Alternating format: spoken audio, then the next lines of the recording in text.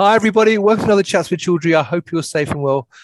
Welcome to another Reflections and Forecast 2021-22 interview where I sit down with experts and leaders across life science and pharma to get their views on how 2021 went and also their predictions for 2022. And today I'm delighted to be joined by Oliver Stouffer, who is CEO of PTI, which is Packaging Technology Inspections.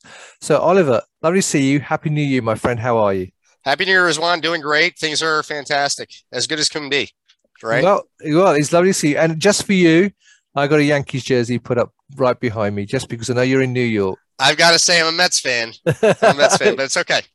All right. Well, you'll have to forgive me. I'll have to dig out a Mets jersey. I think I do have one actually sitting in my cupboard somewhere. We can talk about the Mets and how much money they've got to spend on players off camera. But anyway, it's lovely to see you again, my friend. So let's talk about 2021 first, though. But before we do that, can you give us, not familiar with PTI, a quick overview of the business? Yeah, so PTI, we're a manufacturer of leak detection and container closure integrity test solutions. We have 6 technologies to deploy to solve that challenge for the pharmaceutical industry.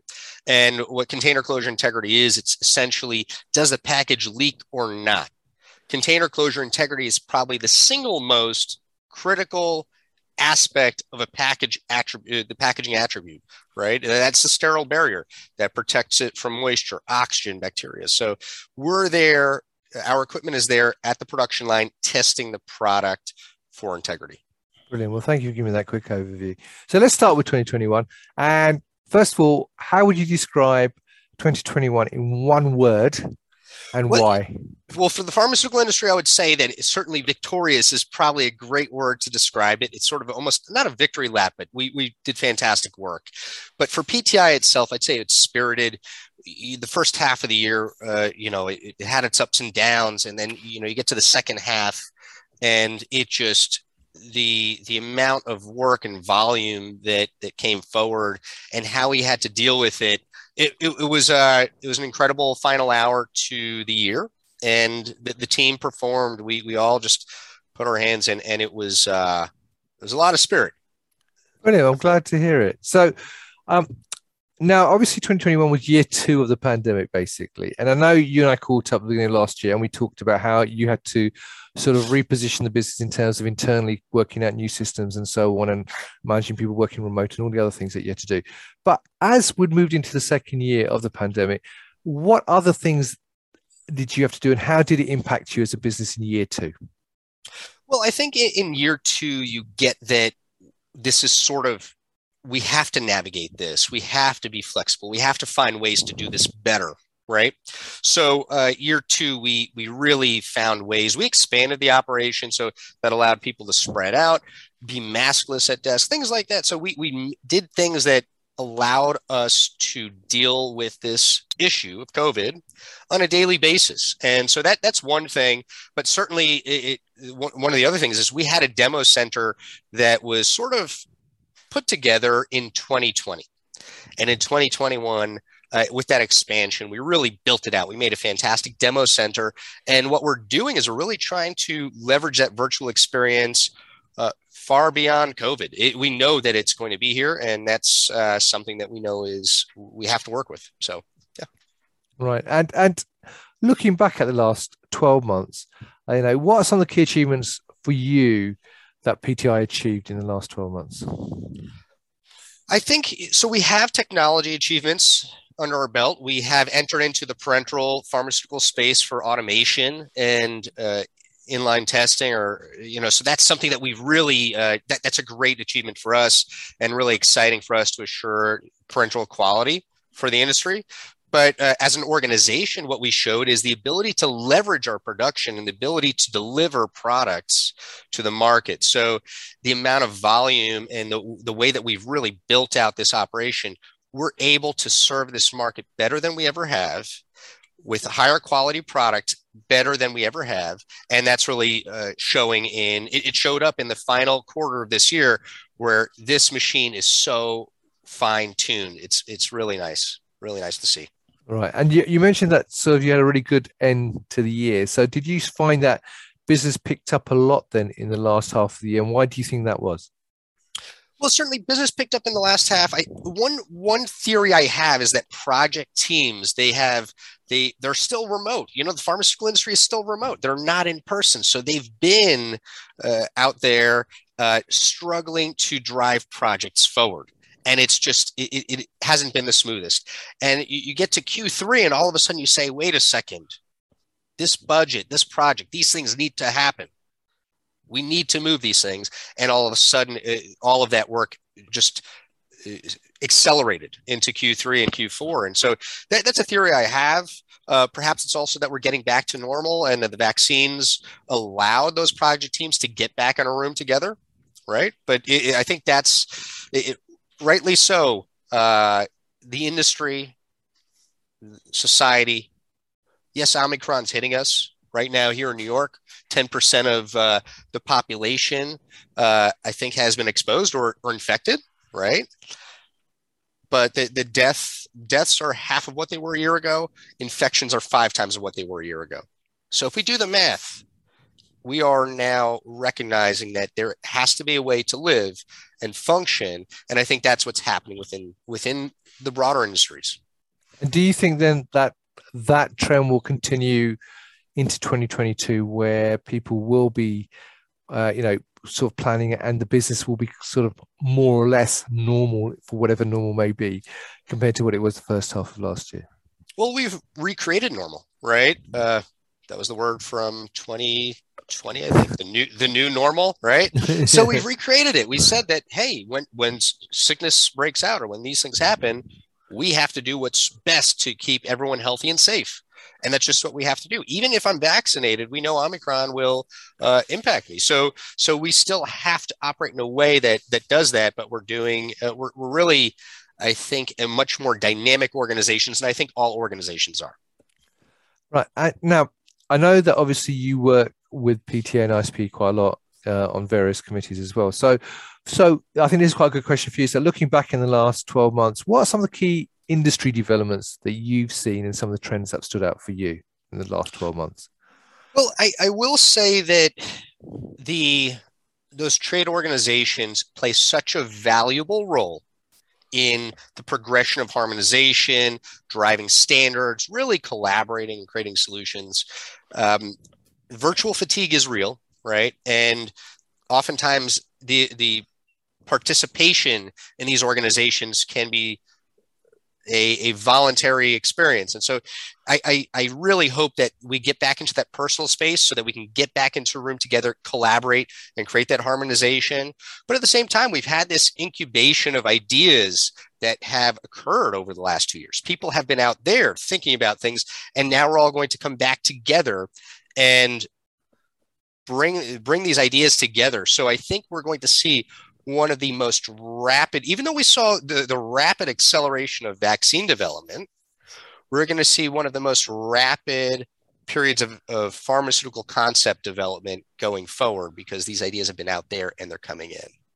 And I think that there's a lot of energy. There's a lot of pent up energy in that space. Well, one of the things I know over the last 12 months, which has come up quite a lot, is supply chain and the impact the supply chain has and the impact pandemic has in terms of accessing materials and so on. So has that had any impact on you as a business? Supply chain certainly has. So supply chain is something, I just looked yesterday, the boats that are waiting out there off the shores of Los Angeles, it increased over the last week or last month. It's getting worse, right? And Omicron, while the death rate is very low, it's impacting the supply chains across the board, right? So in 2021, we preempted it. I saw this supply chain issue coming. I knew my parts are not coming in on a container ship in Los Angeles. But if the container is on that ship in Los Angeles, it's not moving pigments for plastics to the place in China where they're making the casings for a part that I will get ordered in. So these supply chain issues, Omicron is hitting now. Give it a week, a month or two, and the manufacturing supply chain is going to be drastically hit. So really, the only option you have is to increase inventories and preempt that, really forecast it and pad your forecast. So that's what we did in 2021. It served us very well, because once we hit Q3 and Q4, we were there. We were ready. We were ready to serve. And that was that was exciting. So supply chain is going to continue to be an issue. It's going to be an issue here in about a month, guaranteed. And looking back again, are there any areas you think that as an industry, the industry could have done better, and how?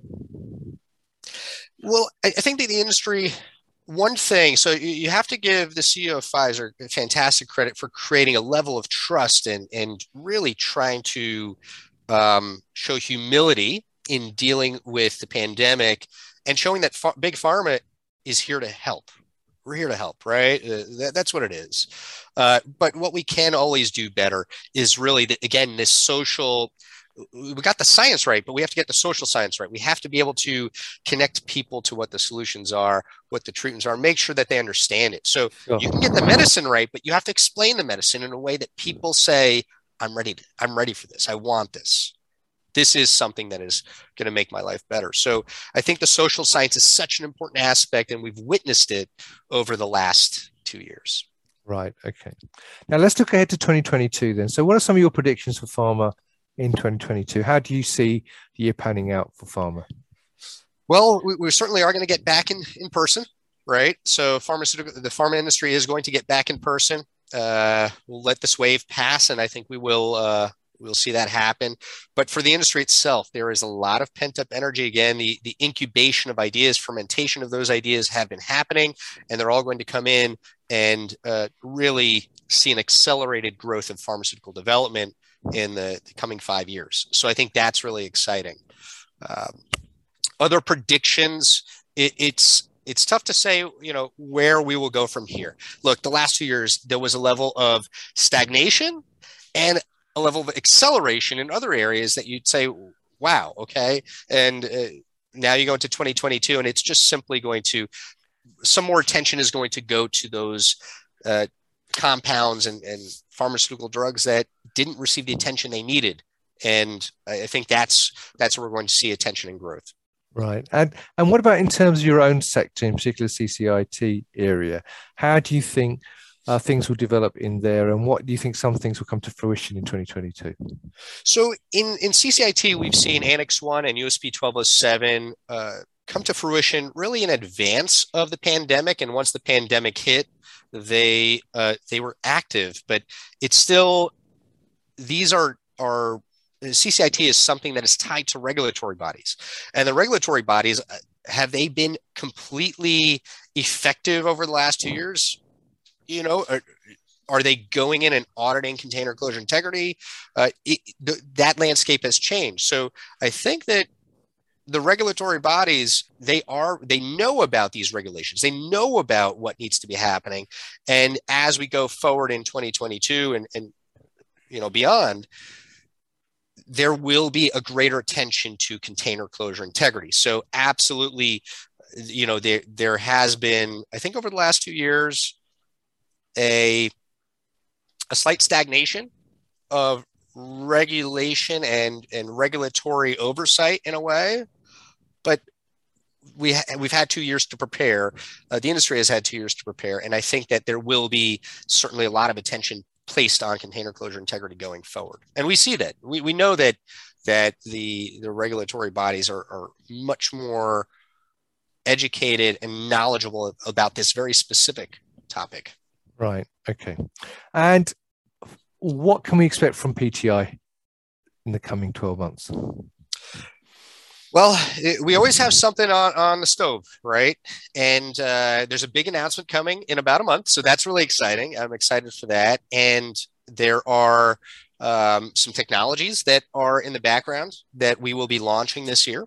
And I think that the biggest one is really our entry into automated syringe parenteral leak detection using high voltage with robotics. So we have some automated systems that you will see footage of in the coming months, automated parenteral leak detection. And so I think that's really exciting, really great stuff. Fantastic. And finally, how can people meet you guys in person or virtually and get more information about what you do as a business? Well, I think what we're really hoping to get into that virtual space. So Akima, I'm excited to get get to Akima. I think it's now in August, so that'll be we're really looking forward to that. And there's a few other shows on the docket that I believe are coming forward this year, but a lot of them are getting pushed to second half of the year. So it's a very fluid situation. But I will say this, that our demo center is the best way to experience us and to reach us. So if you wanted to, you can reach out to PTI, go to our website, ptiusa.com, one word, ptiusa.com. And on the website, you just simply put in your information, say you'd like a demo, and you will have a world-class virtual experience, something that we developed over the last 2 years. And I think that is an exciting development that many people within the industry are now showing that as the fruit of their labor over the last 2 years. Brilliant. All right. Well, look, Oliver, as always, it's a joy meeting you. It's lovely to see you. I'm glad you're well.